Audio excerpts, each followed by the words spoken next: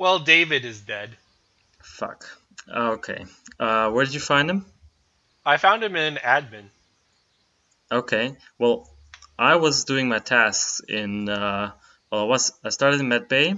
I mean, I found the body. There's no possible way. There's no reason why I would report.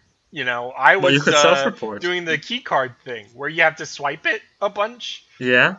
Wait. How were I, you I don't doing know why that? our key cards don't have the chip. We could just put the chip in. Wait, you were doing the task while the body was there? I Hang mean, on, hang on. I think bro is sus. Uh, yeah. So let everyone vote Brogan. Um, and yeah, you always vote me. No, I'm just kidding. that's not true. Of course, we have been playing Among Us, like everyone and their dog. We're Uh, playing a 2-year-old game in 2020 because it's the new fetch. it is the game of the year, yeah. Um, right. Among Us is in case you don't know, it is a multiplayer game which you can easily play. It's on PC or on phones, and there it's free actually, and it works great. It supports 4 to 10 players, although higher numbers are recommended. And basically, it's a sort of murder mystery thing in a way. Well, how would you describe it? It's a lot like it's a deception game, but it also Deception, yeah. functions. If you've ever played Mafia or Werewolf, it's similar, but it is very different, as we can discuss later. But yeah, the people operate. People mysteriously die, and you have to decide which among you. That's the name, Yeah. and are evil and traitors that should be burned in the lava. Right. And it's sort of a race because everyone in the crew is doing tasks, trying to fill up a task bar, and when that is full, the good guys win. So the imposter, as he's called, has to kill basically everyone but himself or herself and one more person. Basically, if two remain, including the imposter, then the imposter wins. So he has to kill everyone else. And I think um, well, first of all, you can set a lot of settings in the game, like movement speed, the cooldowns on sort of the killer's kill option. He can sabotage. He can take out different parts of the ship, I and think the the other set ten. sabotage function is Yeah, very different. If you want to keep going into that, I think that's what separates the game in a major sense. I think a lot of elements separated, but yes, that is one of them. Basically, the on a cooldown again, the imposter has the option to sabotage a part of the ship that is responsible for a certain for certain function of the player's like field of vision or information they have. So the easiest example is when you take out electrical, uh, the field of vision gets way small as the lights as the spaceship or whatever turns dark, and the other players can't see until they fix the lights. Um, Other others, examples yeah, include shutting off doors so you actually trap people and segment them. A problem in more advanced play is when people start grouping together, so that helps. And other sabotages actually create a sense of urgency. It becomes the most important task. The team will have like 60 seconds or whatever to solve the single task, so people will be split and diverged, and it will sort of divert their attention, which is exactly what you want. yeah. So some countdowns you have to tend to because otherwise the game's over, like the oxygen being cut off. And yeah, you basically it serves the function of like you said, as people get better, they group up, and you have to find ways to separate them. And there's again various ways to do that. You can actually play quite boldly. in the game, but we'll get to that. But yes, it's similar to other games. Also, not only card games, but or tabletop games, but also other video games that were released.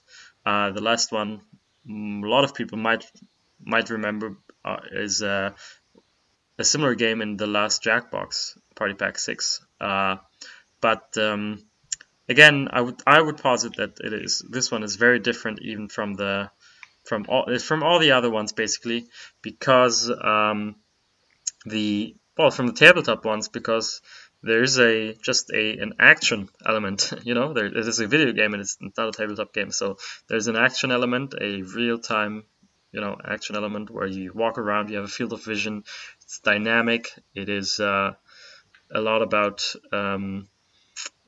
moving in a certain way, but also the characters. They are these sort of colorful costumes, basically, with no facial expressions or whatever. So there's a lot you can project onto them as mostly suspicions and of the others, and every behavior might seem suspicious. It's actually pretty sort of. I like the look of it. It is very functional in a way. It's not like a beautiful game, but it's very functional to serve that paranoia that starts to build very quickly in the game. I think what's really nice about it is how essential it feels. I agree. Yeah. I was going to say I think there's something very essential about it that I really like. I was going to compare it to a game I previously played called Space Station 13. A very similar premise, but I think there's some key distinctions which make Among Us not only more palatable, but I think when you bear it down a little bit better, it becomes much more visible the enjoyment you get from it. One of the problems of Space Station 13 is that you're given specific roles. Like there is a navigator and then there's an engineer, and you can also do those things and function in those tasks in bad faith or otherwise operate in them in a much more realistic simulation sense, which sort of like it adds a sense of realism in a much more like it has a different immersive feeling to it. However, it definitely gets in the way, makes things more hectic and less unified. There's a less unified approach. There's a lot more times where there'll just be complete mess ups or complete mistakes, and like games will be entirely shot or just chaotic. There's a chaos to it that's not appealing. Whereas in Among Us, the chaos is sort of derived entirely from a singular source. And it's enjoyable to deal with that and be the one to do it. Yeah. When a body gets discovered, we should mention, basically everything stops. Nothing matters anymore because you enter into a discussion phase immediately, and the only information you have is who is dead. And a lot of people playing with randoms and sort of doing it via text chat, but I believe the only real way to play this properly is with people in a voice chat, and you're muted during the game, and you unmute yourself to discuss when a body gets found, and the people that are dead stay muted. They can't participate anymore, even though in the game actually they participate still as ghosts. And have to finish their tasks that they had still left to do when they died. And also they have the fun thing of being able to communicate with each other and also just watch the killer who killed them, to just have an overview of what's going on, and can later sort of report on, fill in some blanks on what happened on some kills, which is fun.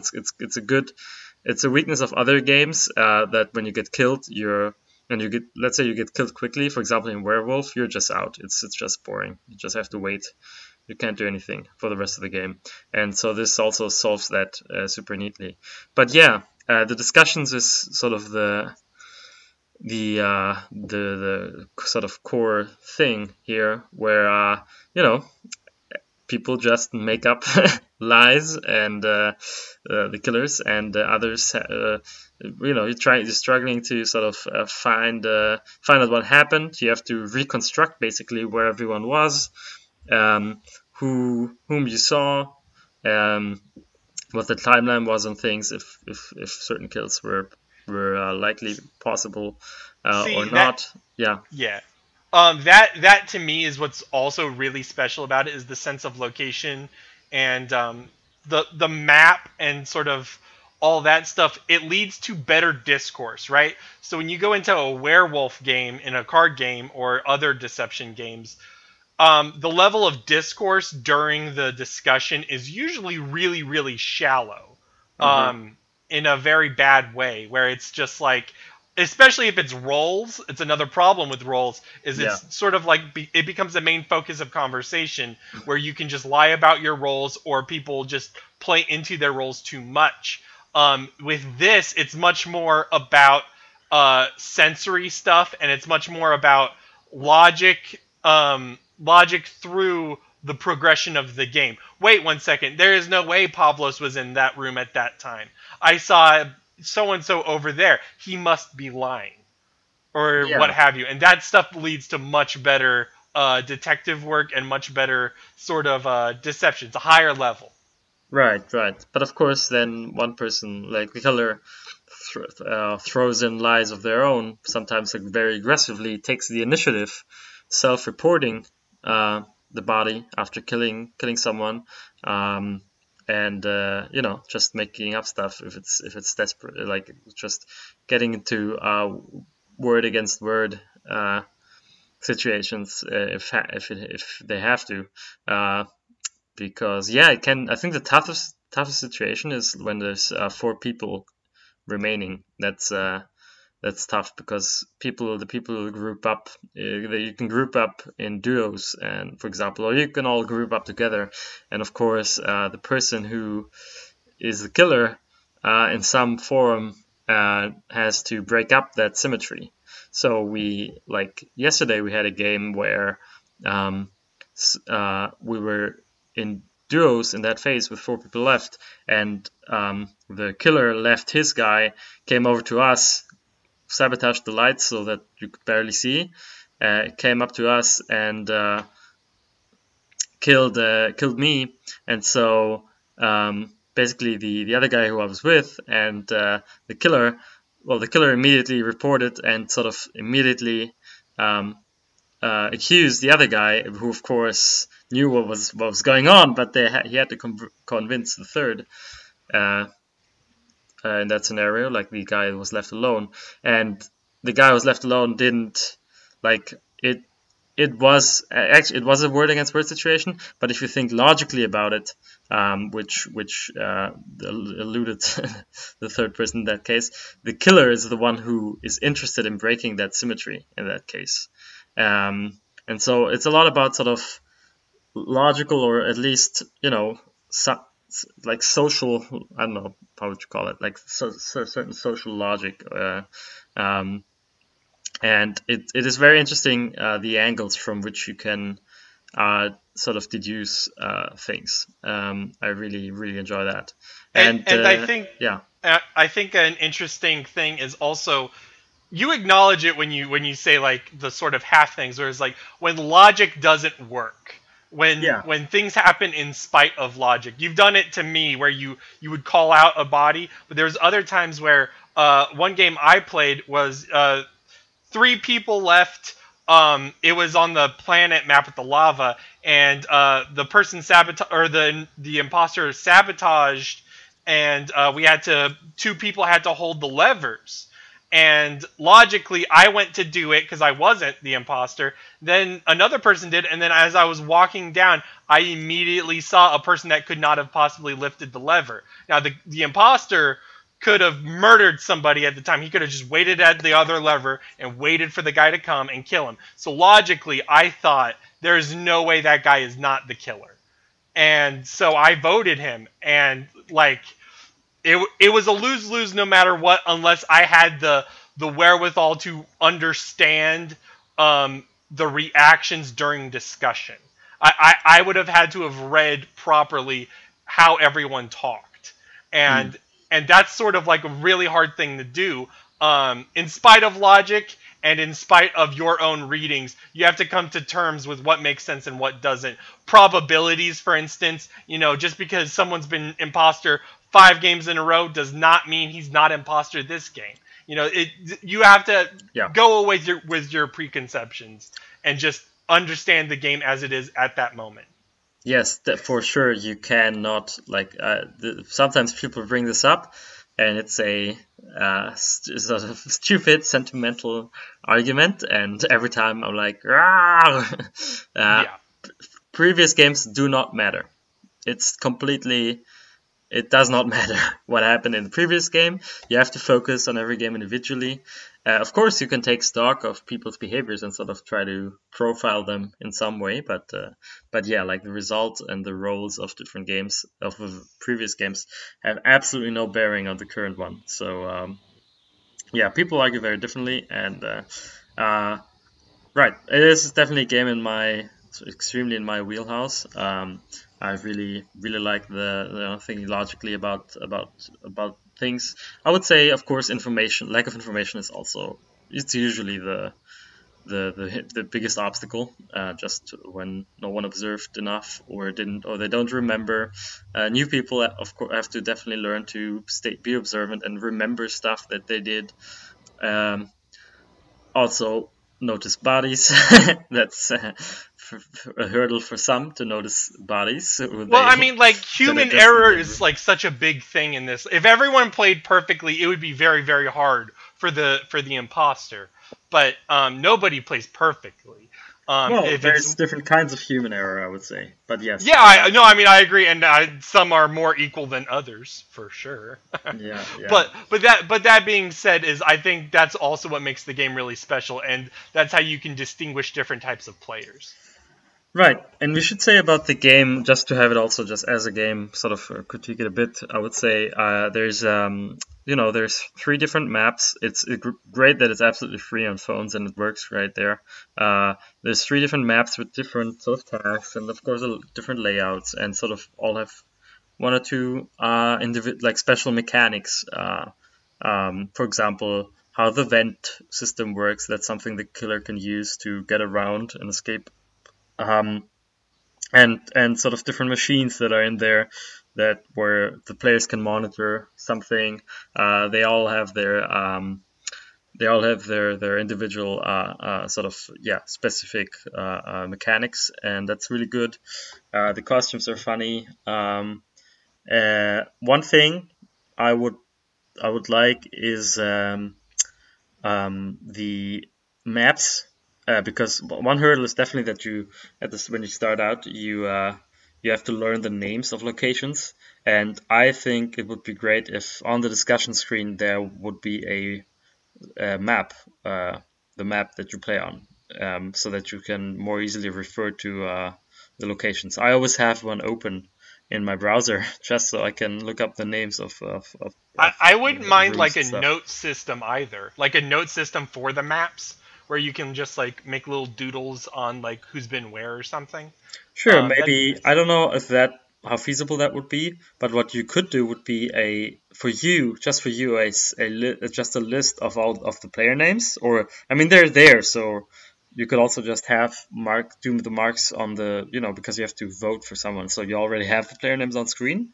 Perhaps you could have like some stock sort of marks where you can mark someone as suspicious or mark someone as okay for me that guy is definitely 100% innocent, so I don't have to just have that marked there, and so stuff like that. But it's stuff that you can manually do. Bring up the map, you can take notes of course on the sheet of paper, but I think integrating some of that stuff, it could be done very easily, and it wouldn't change the game. It would just be a convenience thing. So, I agree. but yeah, they are working Um, on it, and Go ahead. yeah.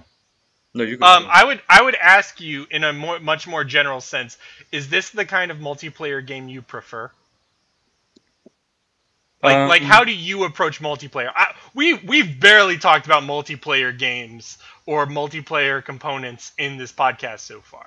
So I guess where do mhm. you stand on that? I uh I really like this. Yeah, I mean, I wouldn't say this is I wouldn't say prefer because that sounds like I like it more than other kinds of multiplayer. But I um I would say that I would put it like this: for this kind of multiplayer game, I I can't play it with random people. So this is the kind of multiplayer game that really thrives with people I know and playing in voice chat and having just the right conditions for it. Um, but of course, I can also just play a game, typical competitive multiplayer game where it's just me and you know, I play for myself. 360 no scope. Right. I don't play that. Don't play shooters that much. I guess most I've probably played multiplayer is like I don't know if you'll count Overwatch. That's team based, but Yeah. No, um, but I mean, yeah, like I would still consider Battlefield that. or I think Splatoon. teammate multiplayer is definitely another separate interesting component. Like there's free for all, but then there's also sort of team Yeah. composition and team things that allow you to be competitive. I like competitive games. So like it's always just a weird element for me. Yeah. I personally don't like teams most of the time because I don't trust teams. Um, Right. I mean, here it's like it's not really team, right? It's like no, you have to determine whether one is on a team or not. So it is, yeah, it is much more the conversational party game in a way. But I really like how intense the discussions get, and like, uh, yeah, that the game is able to create a space where like, things get heated and people really have to lie, and it's about yeah, no, it's something where you really um, where you can really get pissed if the others don't understand that you have figured it all out and you have all the logic that's necessary and why are all my friends so dumb? right. Why am I the only smart one? And then of course you feel great also when if you wriggle out as the killer. There's definitely some great like already we had like 3 longer sessions with people I think with Twin Geeks people and um, in yeah, and I already have like a handful of really to me really great stories. One last night was so great where when you use the vents, only the killer can use the vents. So one of us didn't see me come out of the vent, but saw me like came into the room after I got out of it, so I was standing still on the vent, and so we just stared at each other for 3 or 4 seconds, and then I did like a little wriggle with my character to signal like handshaking, like no, don't report me, because you can also just hit a button to report to get a discussion going if because otherwise you can only do it if you find a body. So he of course started he of course started booking it to that button, and I was like behind him trying to kill him before he could get there.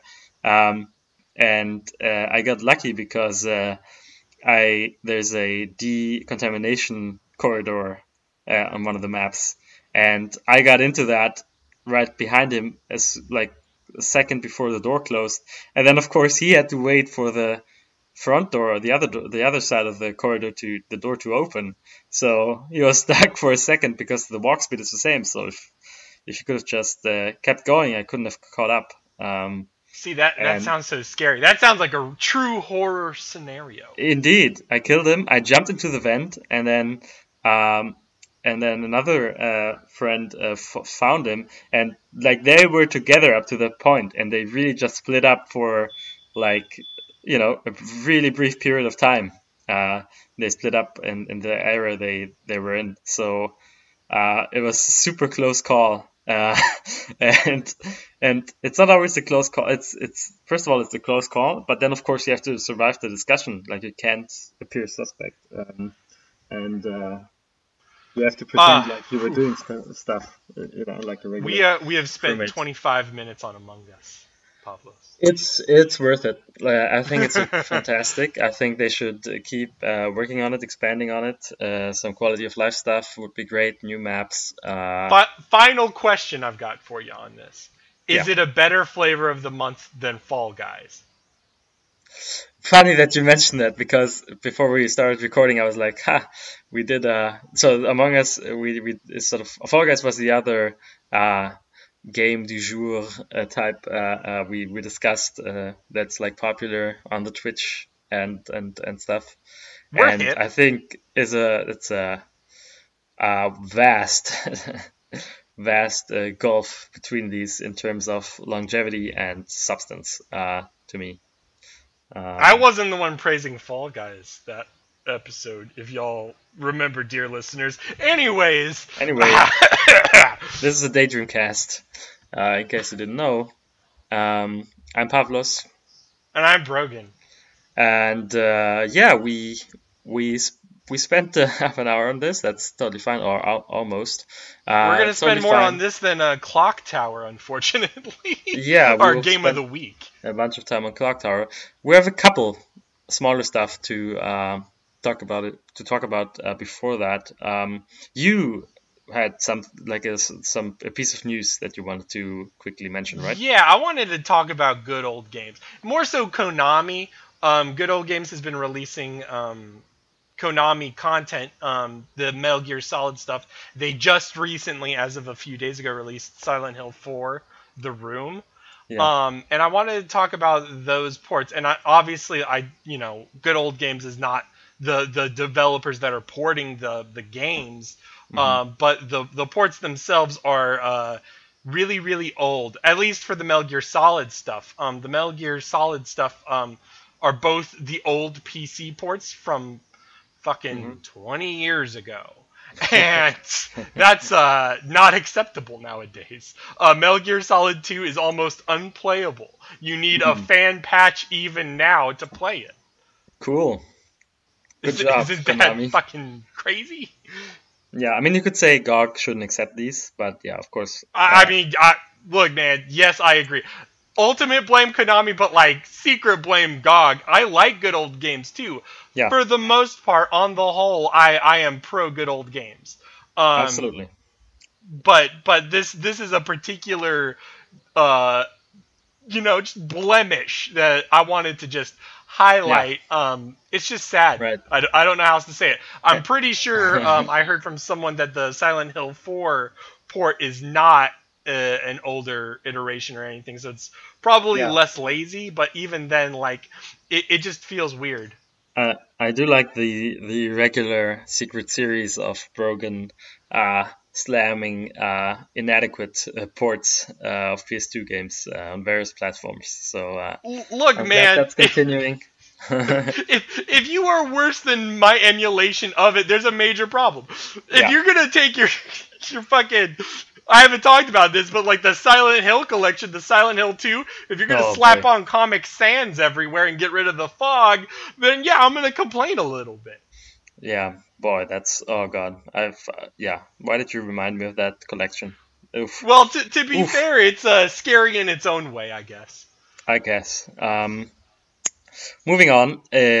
Remember a couple of weeks ago I talked about whipping out my 3DS again after both my 3DSs I should say, my old and new We one. all know Pavlos loves whipping it out.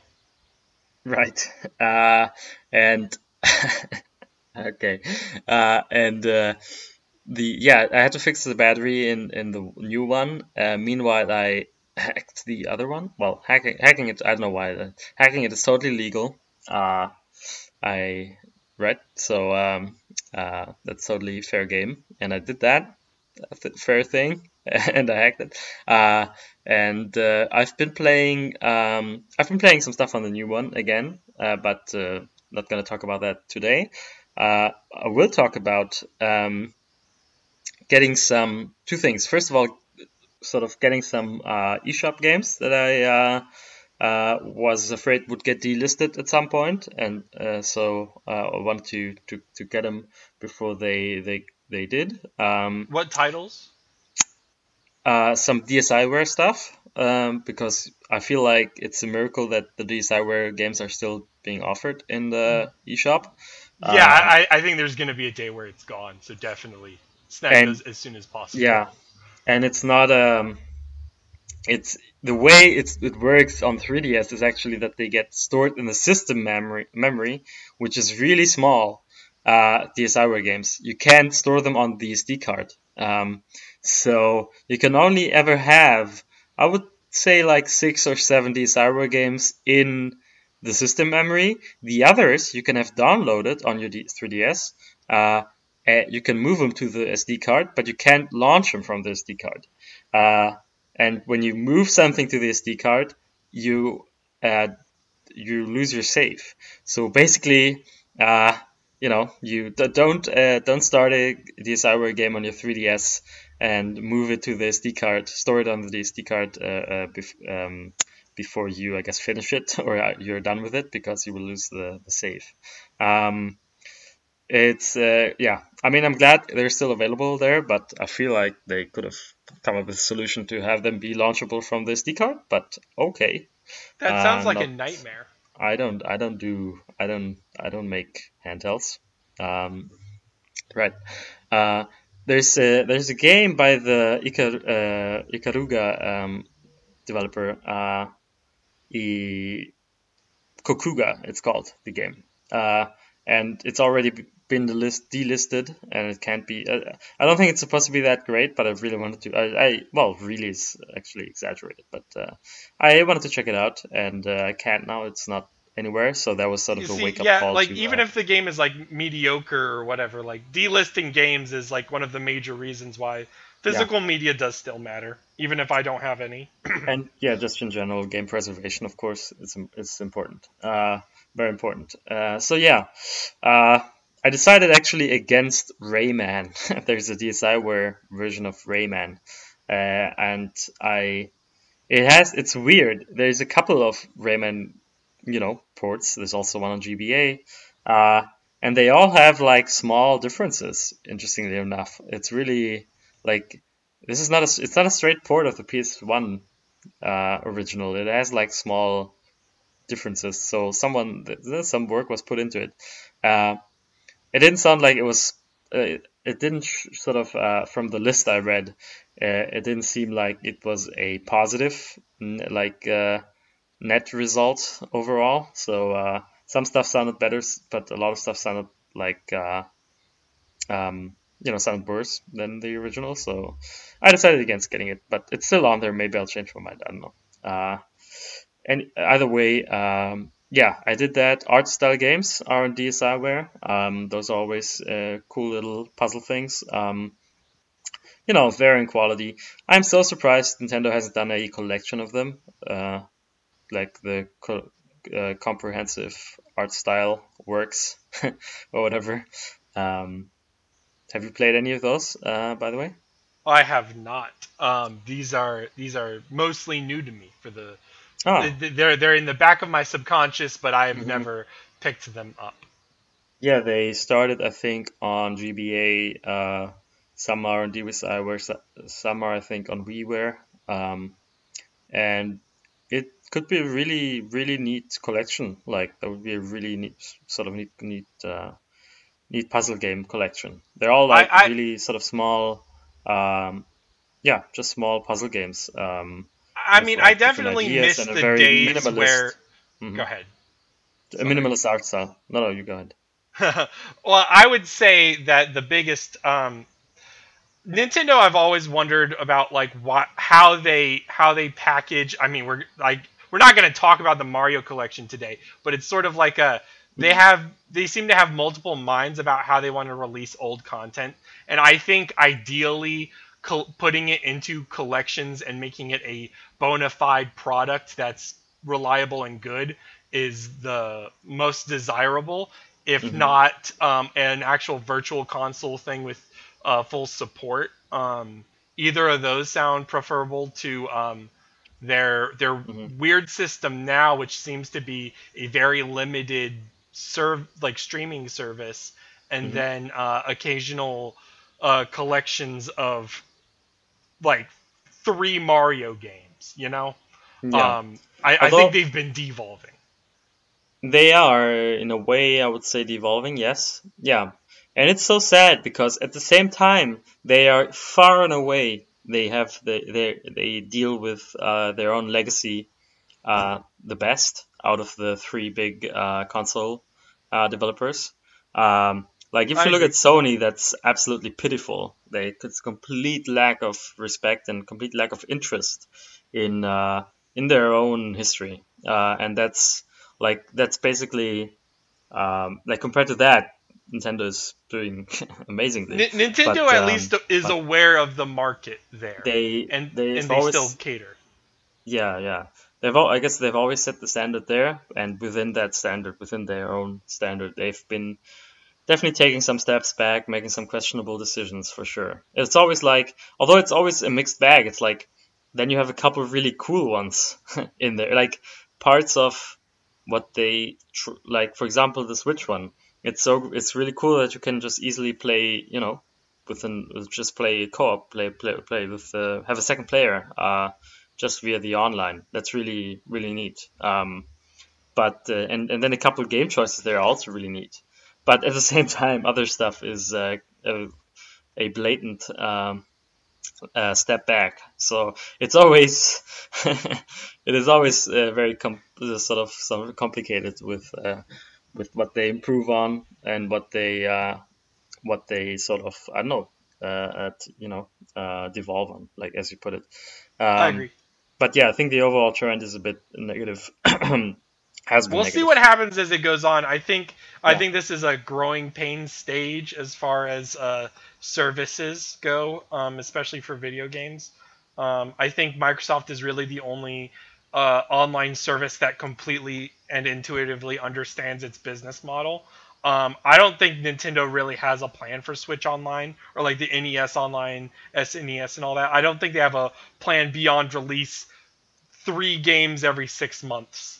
Um, and yeah, Right.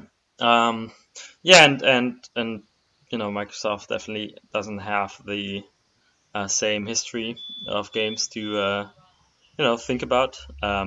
Although it's not that but much.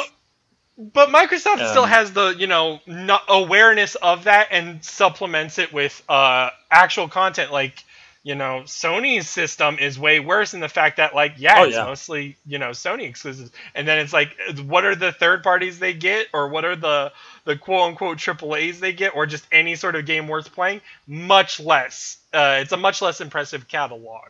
well, Microsoft I'm is purely just talking about dealing with your own history, like the oh, back. for sure. Microsoft just doesn't have a history.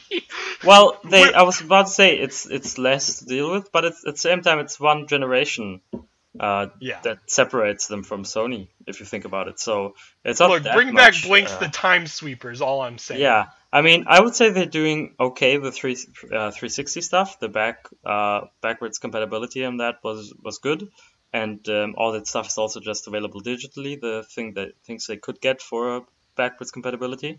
And there's some Xbox stuff there as well, but obviously with the Xbox, like the original Xbox, that's very selective. That's you can't really call that a library, but they're doing fine. I mean, they're for me like they do okay, and they do definitely more than the bare minimum. And Sony doesn't even hit the bare minimum, Well, and that's yeah, I the mean, I guess by that bare minimum, I emphasize again, like they know what they're doing with their model. I don't think, like, I think Sony also tries to like when Sony tried to do the fucking PlayStation Move or whatever. There's a lot of times where other companies will just run for trends, like imitating other things. Like, same with the thing with the Kinect. But again, Microsoft at least has a coherent sense of what to do now, and the other companies don't. I think so. There's room for improvement in mm, a way, you know. that's okay. I'm not sure about that. That's a different argument. That's a different Are, argument. are we jumping into I hot take time now? No. Uh, no, I think I don't think I disagree that much. I see what you mean. I think Microsoft has a game plan, and a lot of people don't like it because they're saying, oh, they're making their own console obsolete by by having the PC support. But regardless of how you find that, that is a game plan and one that generally benefits people, benefits everyone because you can just play those games on PC as well. It's always weird when I people agree, talk and I about mean, as if I also they're think it's forward thinking. it's always weird when people talk about as if they're responsible for the earnings of a company. Like it's like I like people talking like, oh, why are they putting this stuff on PC? They will make much less like they will get much fewer people buying the Xbox. Like this shouldn't be your concern. But okay. Yeah. I will actually call my other the game I've been mainly playing on 3DS. Also because I haven't because we're pretty progressed and pretty far into this podcast already, and also uh, I haven't quite finished it yet. This is the Great Ace Attorney, by the way. Um, the Japan exclusive Ace Attorney on 3DS. I will talk about it next time. I will have finished it by then. I'm in case 4. So if you don't object, let's go to Hot Take Central, also known as Hot Take Minute in Europe. It's Hot Take Central time. Fire sound effects. Fireworks. Boom, boom, boom, boom. All right. You start. I'm going to start this hot. Actually, not that hot. You probably agree. I don't know. Ignoring Clock Tower, because I think Clock Tower does it right. I think most of the time, survival horror games need a strong combat system, or at least a way to deal with enemies beyond hiding. Especially if the enemies are scripted. I think it's a major problem I have with like a game like Outlast. When I played Outlast, I was just very underwhelmed. Usually in my and it's one of the reasons why I like Resident Evil. There's a trade-off to it, but I like the feeling of having enough agency to have a weapon to defend myself, and then being weak enough to still not beat the enemy, or otherwise, whatever. If there's a sort of imbalance in that, it removes the horror from me. If it's an invincible enemy, I have no hope of dealing with in any sort of circumstance other than running away. I don't care. It becomes a scripted thing almost to me. It feels way less progressive. I think like older games like Clock Tower does it well enough, and I have no problem with it. But on the whole, I think survival horror is much better when there's more engaging elements to it like that. Basically, action elements. Yeah. I mean, other than that, I don't mind something like Fatal Frame either. Like I think as long as there's a way to deal and a sort of process in which you can handle things, it's fine for me. It doesn't necessarily need to be a Devil May Cry game. Yeah, I meant action in the technical sense of direct input, and usually it also means like some sort of combat or Sure. Right.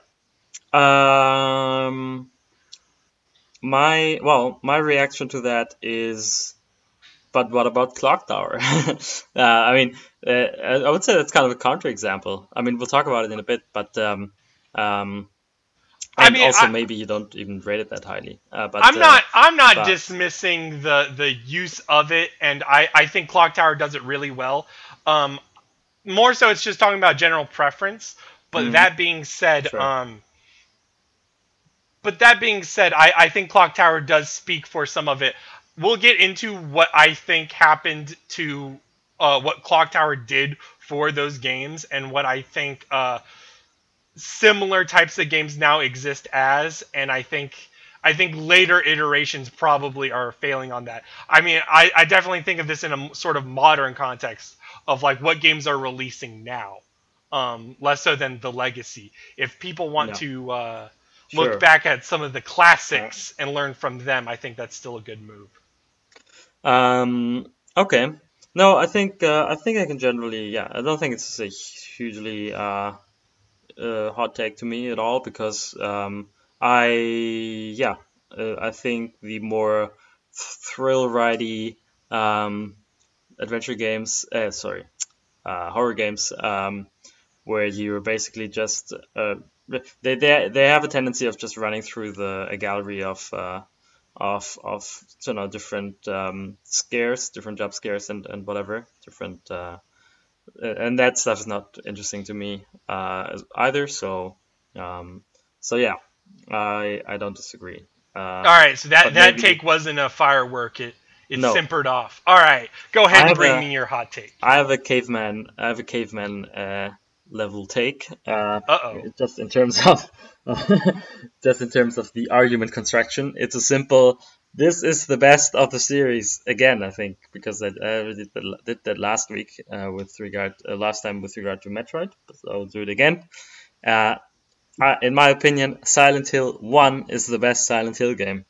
Um, and this is from someone who will acknowledge that 1, 2, and 3 are really great. I won't fault anyone for naming any of those as their favorite. But not the room. I'm just Four, kidding.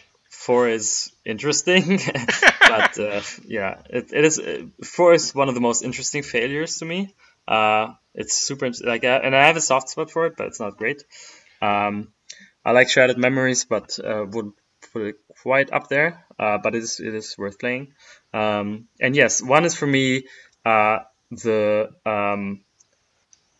well, let's say two is and one and two are really different because two goes with the mental health um, sort of subtext and really makes it all about that, puts it at the center of everything, and it is both very mysterious about it, but also quite overt. It is it doesn't make it doesn't hide the fact that it's sort of Okay. it wears its themes on its sleeve or whatever. And Yeah, it's one not is subtle. more straightforward, I would say. Yeah. Uh, but uh, okay. wait. Go ahead. I would say the atmosphere is for me the best in one. I think the look of the game and the look of the cutscenes as well are just the sort of extremely iconic to me and sort of enhance everything about it. Sort of a perfect storm for me there. And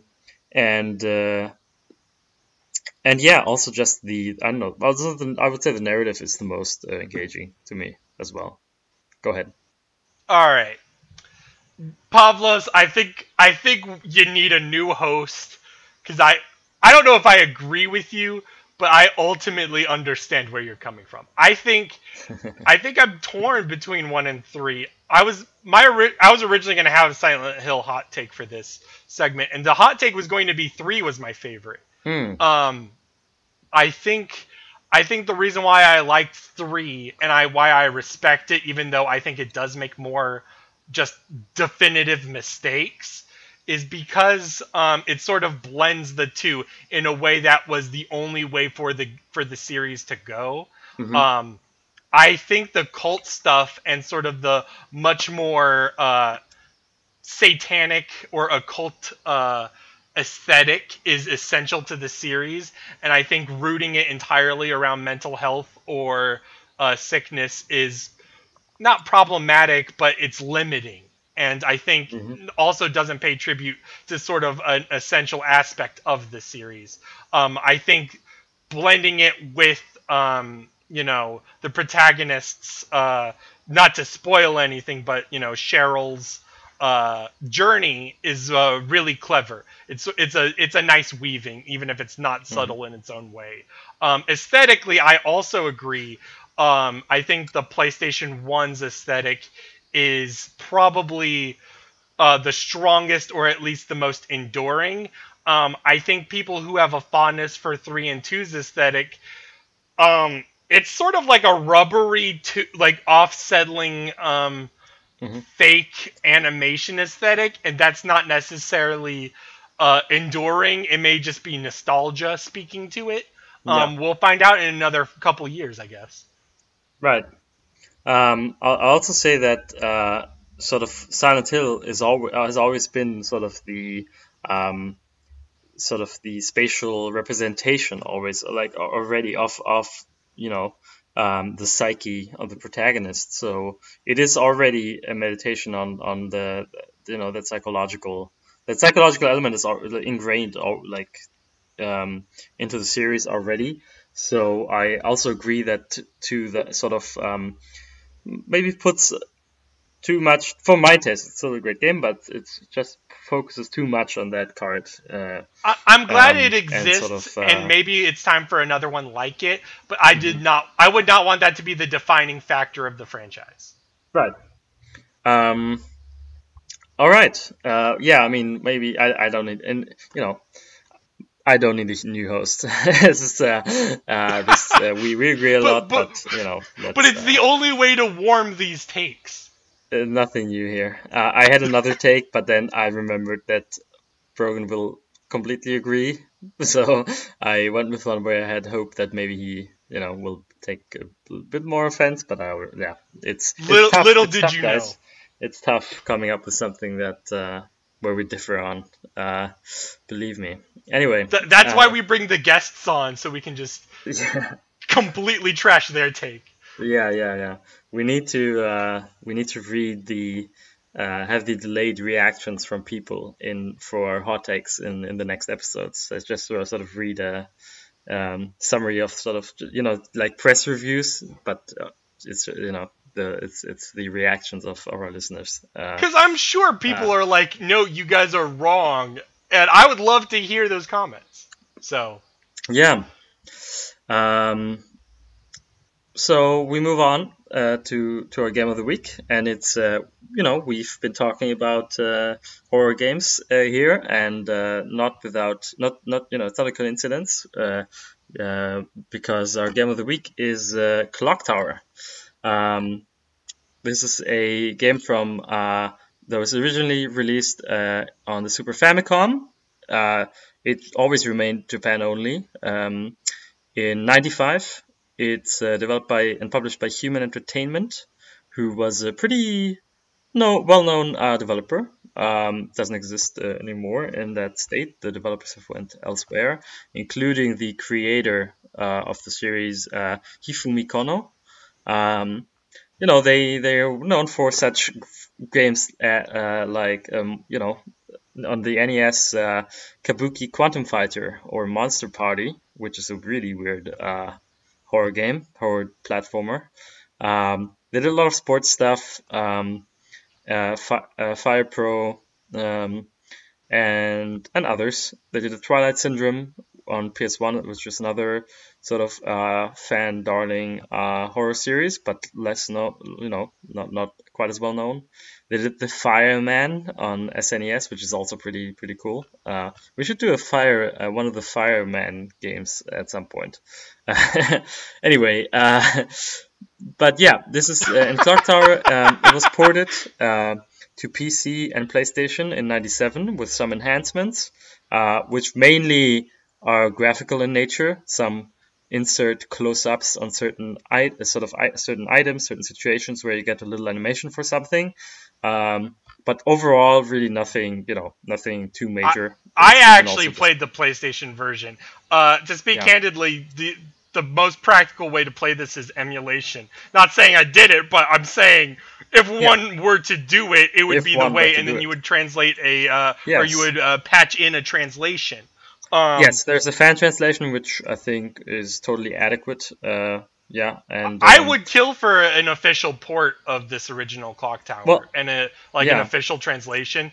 But of course, if if you don't play the PlayStation version, there's also the '99 WonderSwan version, which you can check out. Oh, thank goodness. It's actually it's really funny that it exists. It's like a of course black and white sort of limited port of it. Interesting. I find it interesting. I like demakes like this. I find it pretty interesting. But yeah, no, PlayStation, and that version is called The First Fear, Windows and PlayStation. Funnily enough, it did get re-released a couple of times in Japan, but only in Japan. Like it's on PSN. It is on both Wii and Wii U Virtual Console. The PlayStation and Famicom versions, respectively. So it's not like super buried or anything. It's just never made it out here, even though a lot of people know it here. It's one of those games, I would say, that one of those Japan-only games that a lot of people still have played and are aware of. And of course, it got sequels, which did make it out here, but maybe we'll talk about them later. But what is Clock Tower, Pavlos? Like, what do you do in it? Right. Well, you climb a clock tower, you have a whip, and you kill Medusa heads. You are sorry. You're joking. I will turn this into a Castlevania podcast in 5 seconds. Sorry, mixed up my notes here. Wrong game. Right. It is an adventure game. It's an adventure game with horror elements. That's how I would put it personally. I would agree. We'll get into it more later, but yeah. It's a horror adventure game. It came out at the time. I would say it is in that obviously horror games or games with horror themes, which I should say have existed in the 80s and etc. But often people cite Alone in the Dark as the first the precursor to the modern survival horror game. And so Clock Tower is one of, sort of came out around that time. It is one of those formative early survival horror games, but unlike many others, it is point and click in nature. You follow a girl called Jennifer Simpson, who is modeled after Jennifer Connelly's character in Dario Argento's Phenomena. Like, this game is a big homage in general to Argento's films. We can get into that later. And you control her. You can control her movement directly, but mostly you also control her cursor. You click on stuff. She walks over to it very slowly, and comments on it. You have items that you can use, that you pick up and that you can use on stuff.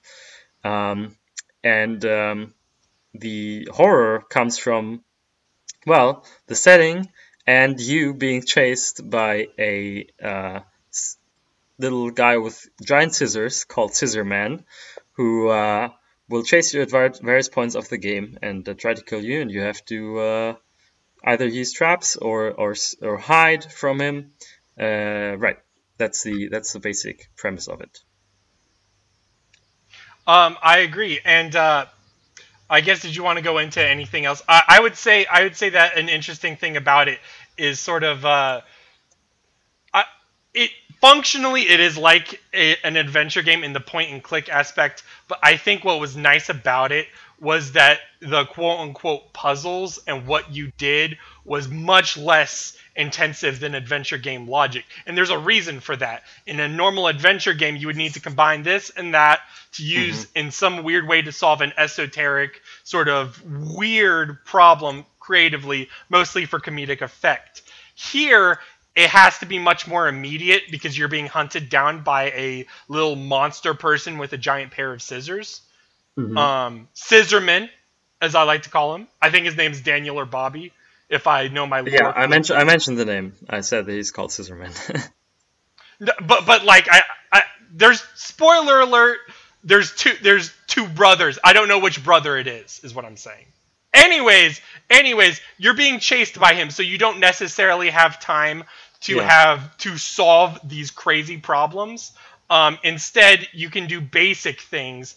I think some of the more creative ways to hide or take care of things or enter new rooms are the primary purposes. An easy example would be you're going down a hallway, you need to put a plank down to go over a gap. So you put the plank down, you go over the gap, but as you're going, the guy comes and it's like, oh my gosh, now you have to click and run, and when you run, we'll get into it, but it tires you out. And puts you into a different state. But anyways, you go over the gap, you pick up the plank, and then he can't go over. He'll trip over, and he will fall down, and you have prevented a death from you, or you have prevented another chase. Congratulations. Right. You did it. Right. When you die, I like how it's called Dead End. It's like almost a Dark Souls font pops up and it's like Dead End. But yeah, one of the mechanics, basically, you see the screen and you see your character in it, just like in an adventure game. And at the same time, the bottom half is a portrait of you, which shows your face in more detail and also has this colored background that indicates your health status. And if your status is bad, if it's in a panic mode, basically, you start tripping over, you're slower, and basically every scare will kill you immediately. Whereas when you have the health up, which you can get up also by sort of idling and sitting on the floor, you can recover. You can get in, you can fight people, and you can fight the Scissorman by mashing the button. So the portrait will start flashing. When you then press the button rapidly, you can escape. Like you don't get killed immediately. You can get past Scissorman, for example, and escape a death. But of course, if you keep running, you will tire out, and you will ultimately have to find a place to hide and have the encounter basically be over. But I would say what I liked was that the threat, I would say, was bigger, as the sort of was more effective in terms of horror than the actual thing. So the threat looming, and the knowledge of this person running around in this mansion, and the prospect of being chased was much more horrifying than being chased, which ultimately didn't happen to me basically at all, aside from once or twice that I got chased. So the thing I thought this series was known for, it barely happened to me, but it wasn't necessary to create to create a sense of fright and terror at all, because the prospect of it was more keen that in inducing that. So I don't know how you went. I can go into this.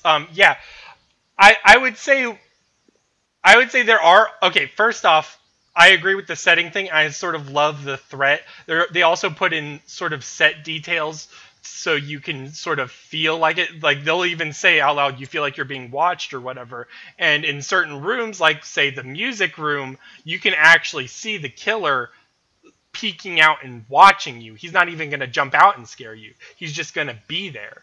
And that sort of really lends to things in a nice way. And I think there are. I didn't go into a lot of jump scares either, but I think one of the reasons is because we used walkthroughs. At least I did. Yeah.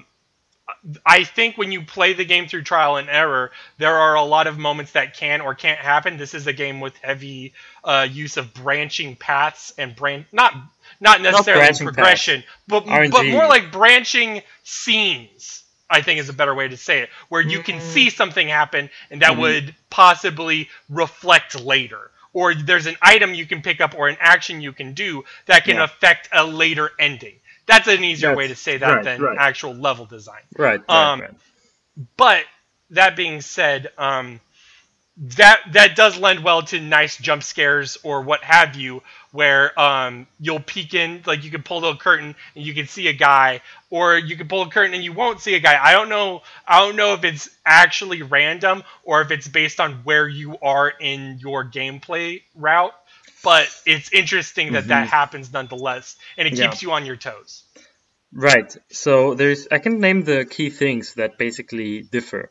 So basically, there's two characters that you can meet, which will give you the crucial information, like in a run, I mean. So these things, you either get one thing or the other thing in your run. What also changes is you're an orphan and you get adopted by a wealthy dude who lives in this mansion called the Clock Tower, and you get there with with three other orphans. Actually, you get adopted, and then after you get brought there by a woman, the lights will go out, the other orphans and Miss Anne, who is the woman that brought you over from the orphanage, they all disappear, and that's when you, Jennifer, start trying to figure out what happened and get chased by this guy. And so the other, this is not a big spoiler. I mean, the other orphans die or can die rather, and that's also a thing that will vary basically. Is who dies and how many die. This will also depend on stuff like, some of that stuff you actually have in your, depends on your actions. Like, for example, you hear a scream at one point, and if you look out the window, you see a person get thrown out the window and die. If you don't look out the window, it's basically like it didn't happen. I streamed this in the Twin Geeks with some Twin Geeks friends. I streamed my playthrough, and Murph, who is also a future guest on the podcast, so you'll hear him at some point. He mentioned afterwards, after we beat the game, he said this is a game where stuff basically happens or doesn't happen depending on whether you see it. Basically, you have to observe something for it to manifest as a reality, which is an interesting thing. Also, game design wise, or also philosophically, it's like constructivist game design basically, where reality is only whatever you perceive. I definitely see it as a movie sense. That's how I saw it. Was if you don't see it, the scene doesn't happen, and if the scene doesn't happen, you can't know about it, and it can't be part of the sort of way it's played. Right. That gives the game an interesting bend that it doesn't really lean into too much. Ultimately, it's not like it leans into this being the sort of your psychological, and it's being your perception of things or whatever. But it's still interesting, really interesting way to deal with sort of varying ways the events can shake out. So I don't know what. So the couple things like which person you will meet that will give you the information. I don't know what that depends on. What determines that seed? Also at the start, the first one other orphan will definitely die, and that it can also vary. So I don't know if it's you start a game and you get assigned a random seed, basically, and that will be the game, or if there's something where you can manipulate it. I don't know. I couldn't figure out, but yeah. So there's slightly different ways that can go, and the game is basically based, sort of knows that it's about the different endings, and on the title screen you will there's a list. It will keep track of which ending you've gotten and have it all there, and you can look at it again, so you can go for unlocking all the endings. The endings basically fall into two groups, I would say, which are the two groups are pretty similar respectively, with slight variations. One is basically you make it out, and the other is basically you die in various ways. You fail to make it out, and then there's some slight differences there, but it's not huge. I personally, I would say if you have one successful playthrough, just look at the rest on YouTube. They're not Silent Hill endings. Oh, for sure. Yeah. They're not fundamentally different. That give you an entirely different perspective on what's happened. Right. I think they're still nice, especially the ones where you fail and die. I particularly like the car one. Right. The car one's really fun. And I saw a little bit of your playthrough, and you were trying to attempt the car. If you attempted the car one or two more times, you would have gotten the car ending, and the car ending would have been you dying. Yeah. So basically, there's a car in a garage or a shed or whatever, and it's set up so that you think, oh yeah, you have the keys for it, and you can drive out. So it's okay, I'll drive out. So Jennifer goes to the car, and she's like, I can't. I know there's still friends here. My friends are still in danger. I can't do it.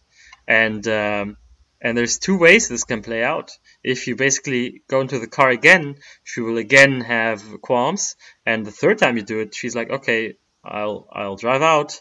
And then what happens? You get in a way punished because Scissorman is waiting on the back seat. You drive out, and there's a cool scene that happens where he, you see the scissors slowly rise up in the mirror. See, those are way more cooler, sort of ominous deaths than the normal death that you get. Most of the time, the normal gameplay death is just him stabbing you with the scissors once. Right, but although it's never graphic, it's never necessarily graphic. Yeah. But yeah, and so, but what happens if before you attempt that, if you already see the other orphans all dead, if you have the knowledge or observe all the other orphans dying, then what happens is completely different. You actually escape in the car. There's no Scissorman in the back, but then you get a message, like you get an epilogue where it's like Jennifer made it out and headed back to, fled back to the orphanage where she was found murdered 3 days later. So that's also, you again die. You don't have the Scissorman in the back of the car, but you still get a bad ending because you sort of took an easy way out without dealing with the mysteries of the place, and also you needed to confront. You saw everyone die as well, so it's left open. But yeah, who murders you? But yeah, you basically didn't figure out what's going on in that mansion. So yeah, that stuff is really cool. I would say the endings where you die are very more than the ones where you make it out. Basically, I agree. There you just survive, and there's different ways, like the final sort of confrontation plays out.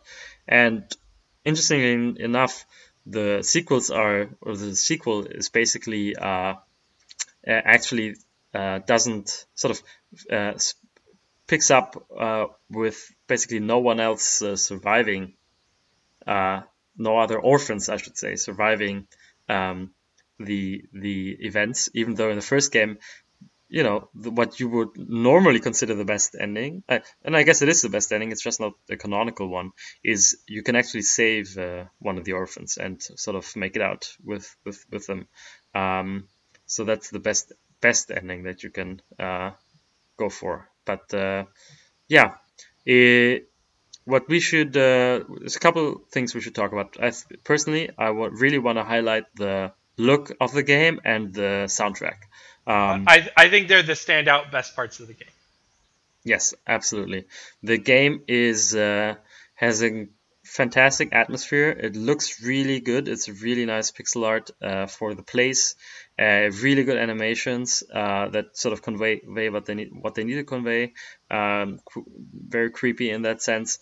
And the soundtrack is really the Argento homage extends to the soundtrack. It sounds very much like a Goblin soundtrack. From the game takes a lot from Phenomena, but it also takes I'd say the second film it takes the most from is Suspiria from Argento. Like the places it goes toward the end are basically Suspiria. And the soundtrack is super effective and it's really cool. I would say it is one of the standout horror game soundtracks that I've heard. Outside of Silent Hill. It's very, very well done, and so I will highlight the composer Koji Niikura, who did the soundtrack. It's fantastic work. I had seen Suspiria previously, but I watched Phenomena specifically for this cast.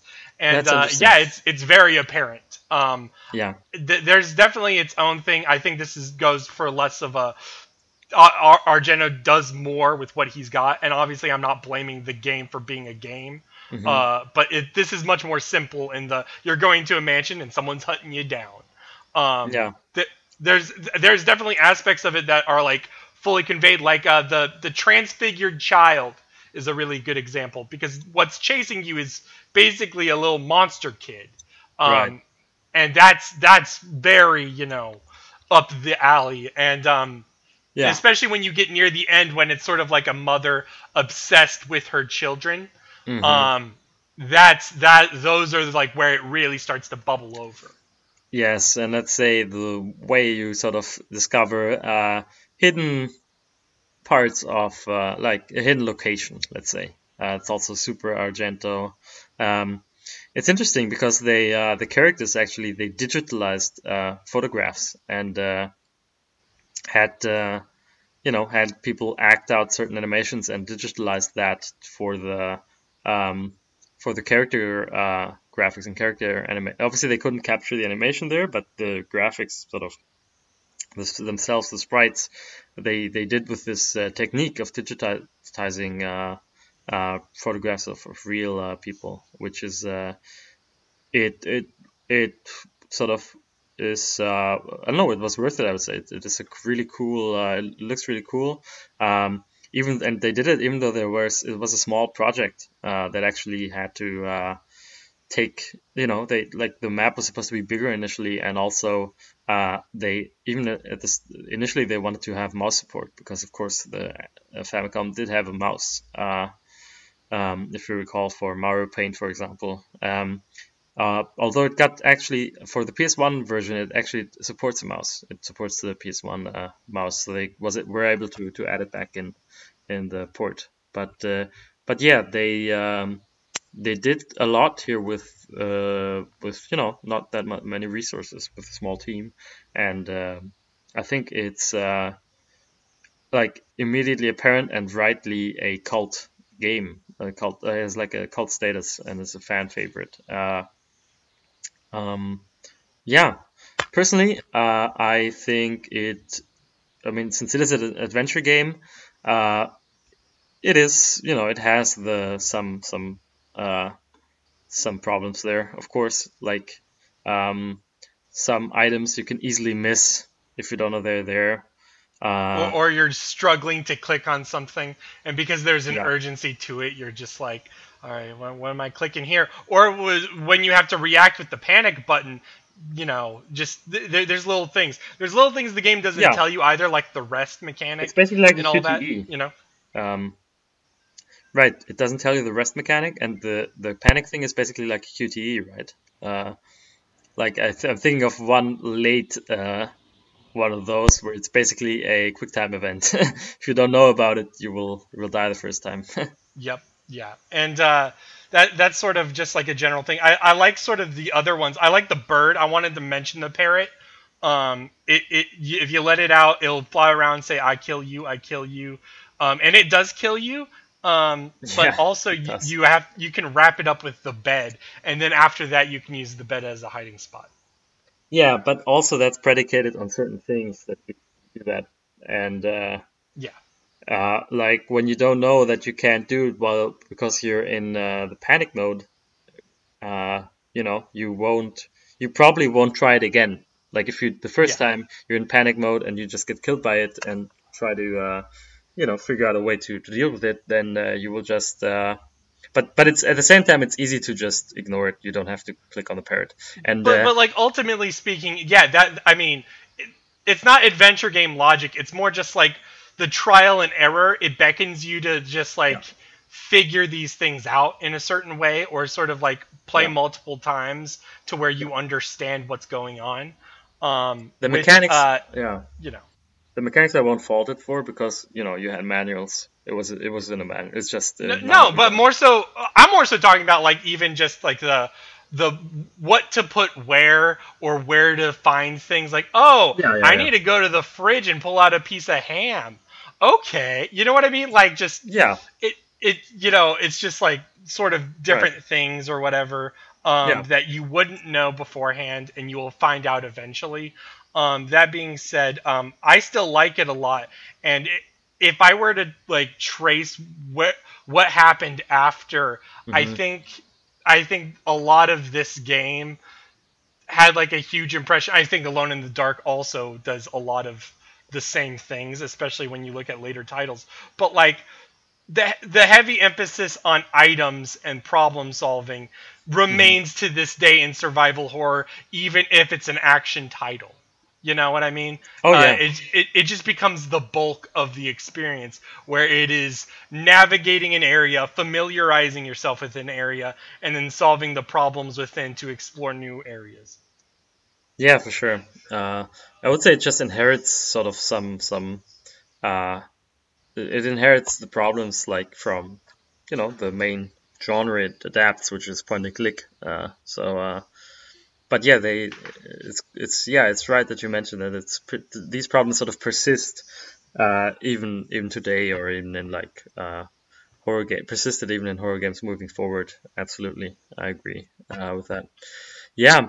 Um, is there sort of anything regarding Clock Tower you want to talk about still? Like any aspects I would about it? continue to explore further tiles. I'm glad we started with this one. I didn't want to play like an Alone in the Dark or whatever, but I'm curious to see how other survival horrors, when we look at them, expand or sort of go in different directions.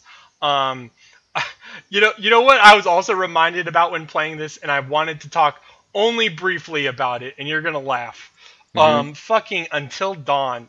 It reminds me of this because of the heavy Ah, yeah, yeah, cinematic yeah. feel, Right, and right. because of the sort of like, it's not an actual route, but it's based on what you've done, sort of the endings and scenes you get. True, That's true. very similar, and I think to go back to what the discussion was previously, I think a clock tower in that style could work. I don't like Until Dawn, but I think Until Dawn goes for a much less appealing approach. It goes Yeah, for more of a like typical slasher esque thing, and doesn't really draw from actual inspirations, visually or otherwise.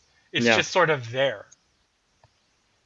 yeah. It's an interesting parallel with Until Dawn. Yeah, I know. And you got the people, yeah, sort of people who you can lose, or who can't survive. Yeah. Um, I think mm, the sequels. The first two are pretty similar, just in 3D on PS1, both of them. But the third one on PlayStation 2 is much more sort of much more is less adventure-y and more more classical now classical survival horror, where it's like action. You have like you still escape, but in that sense, it's much more about direct input and escaping. Similar to Haunting Grounds, is it on PS2? I think so. Yeah. Yeah, yeah, yeah. And there you have like several killers over the course of the game in three. Yeah, I think the game is overall it is extreme. It's an extremely interesting game with a great aesthetic. And sort of a lot of things about it that I really enjoy and I think are really, really interesting. I think in the execution, it falters a bit. It sort of loses some points. Like, I think, like, I really like the visual realization of the ending, but the ending itself is a little abrupt, It is a little, it's very, Do it you ends think a very quickly. remake Hmm. would suit this sort of type of game? Remaking this first Clock Tower, you mean, with Yes, more, specifically the first clock tower. I don't know. It would more be like, I don't know. It would more be like, um, I think I don't know. I think it's I wouldn't say it's the kind of game that wouldn't, yeah, that would, benefit that much from a remake. I don't know, because I mean, I think it's to more me, like the a thing is like, recalibrating. I, I think you could do things and go back to here and just fix one or two little problems. Otherwise, and then just it would be fine. Like to me, if I would did it, I would just do a high definition sprite work, or what have you, or possibly go back, as long as you make the art style still good. I wouldn't even want to do something like Monkey Island's remake. That's still too far. But Hmm. even then, like that, or like redo the scenes. Man, I just want to play this game with an official translation. I don't know how else to say it. Were you not satisfied with the translation? I played the PlayStation one. Yeah. So I don't know how different it was, or if it was a straight port, but yeah, it felt a little weird to me. Ah, I okay, don't know. interesting. Maybe I'm wrong on it, but I would just rather an official release. It was a little bit weird, but an official one would have probably been weirder in '95. At the So time, for sure, at least. yeah, yeah, yeah. But I don't think that was the thing. I don't know. It's weird. It's an interesting question that you pose, but I think ultimately, I think it's a strength of the game, for example, that it is it leaves blank spots.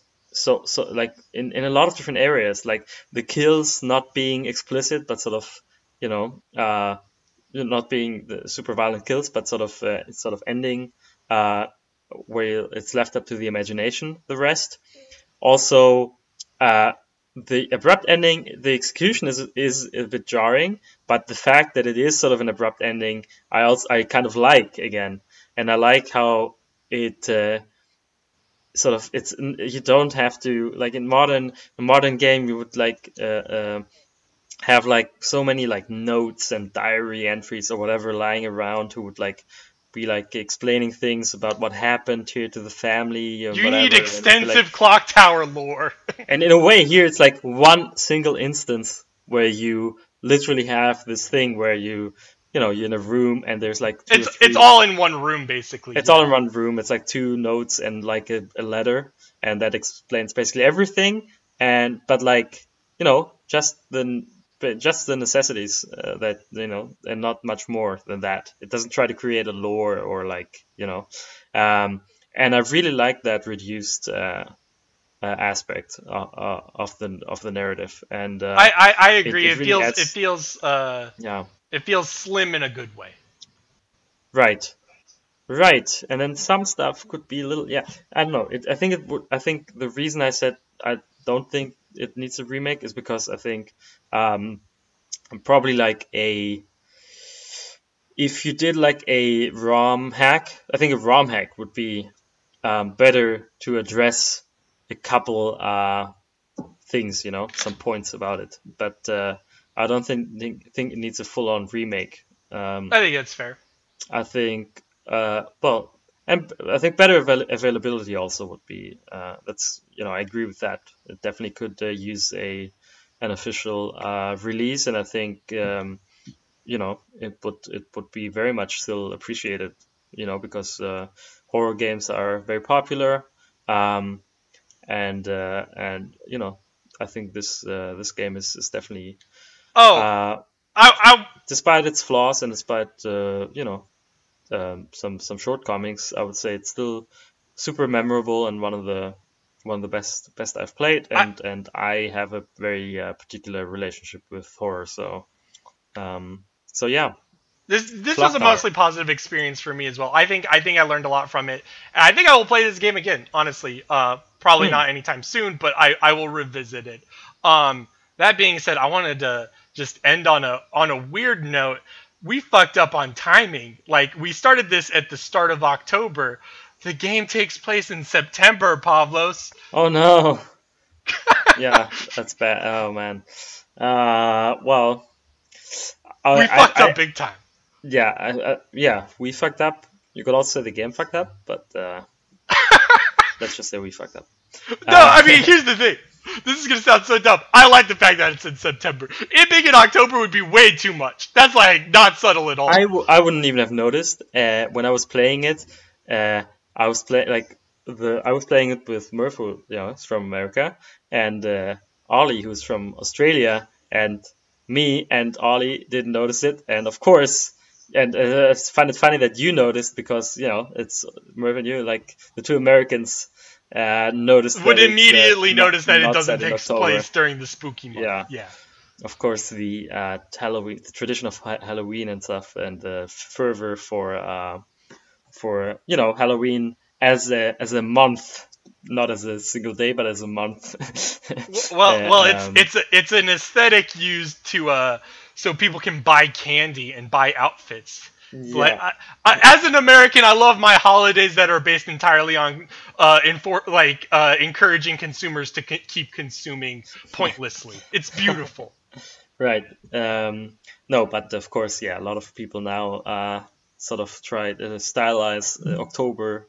A lot of Americans, I should say, sort of expand Halloween into a month-long celebration of horror stuff, which I find kind of I think is I guess ultimately more worthwhile than the candy stuff. I think, but yeah, I don't know. Maybe that's a hot take. No, I like candy a lot. I love candy.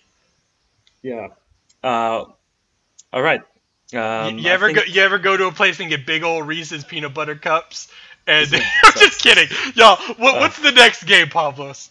Oh no, you hang on. Talk about candy some more. I will tell you in a second. I love Reese's peanut butter cups. I like Snickers bars. Milky Ways are great. I love candy, man. If there's an entire holiday dedicated to it, that's not a problem. There's 2 holidays in America. Easter is basically a candy holiday too. We don't care about anything. We're not Catholic, really. Right. You don't care about eating a rabbit? We don't do that. We don't really. All right. What is it, Pavlos? It is Thief. The first Thief. We talk about. We had our debut this week with Clock Tower, a horror game debut. Also talking about a formative horror game, or a game, let's say, from the formative time of survival horror. And next time we'll basically have the analogy, except in the stealth genre. So I'm really looking forward to that. I hope you are too. And yep. Right. So I want to thank you for listening. Thank you for doing the thing with me, Brogan. And no problem. All right. See you next time. Stay fresh. Stay frosty.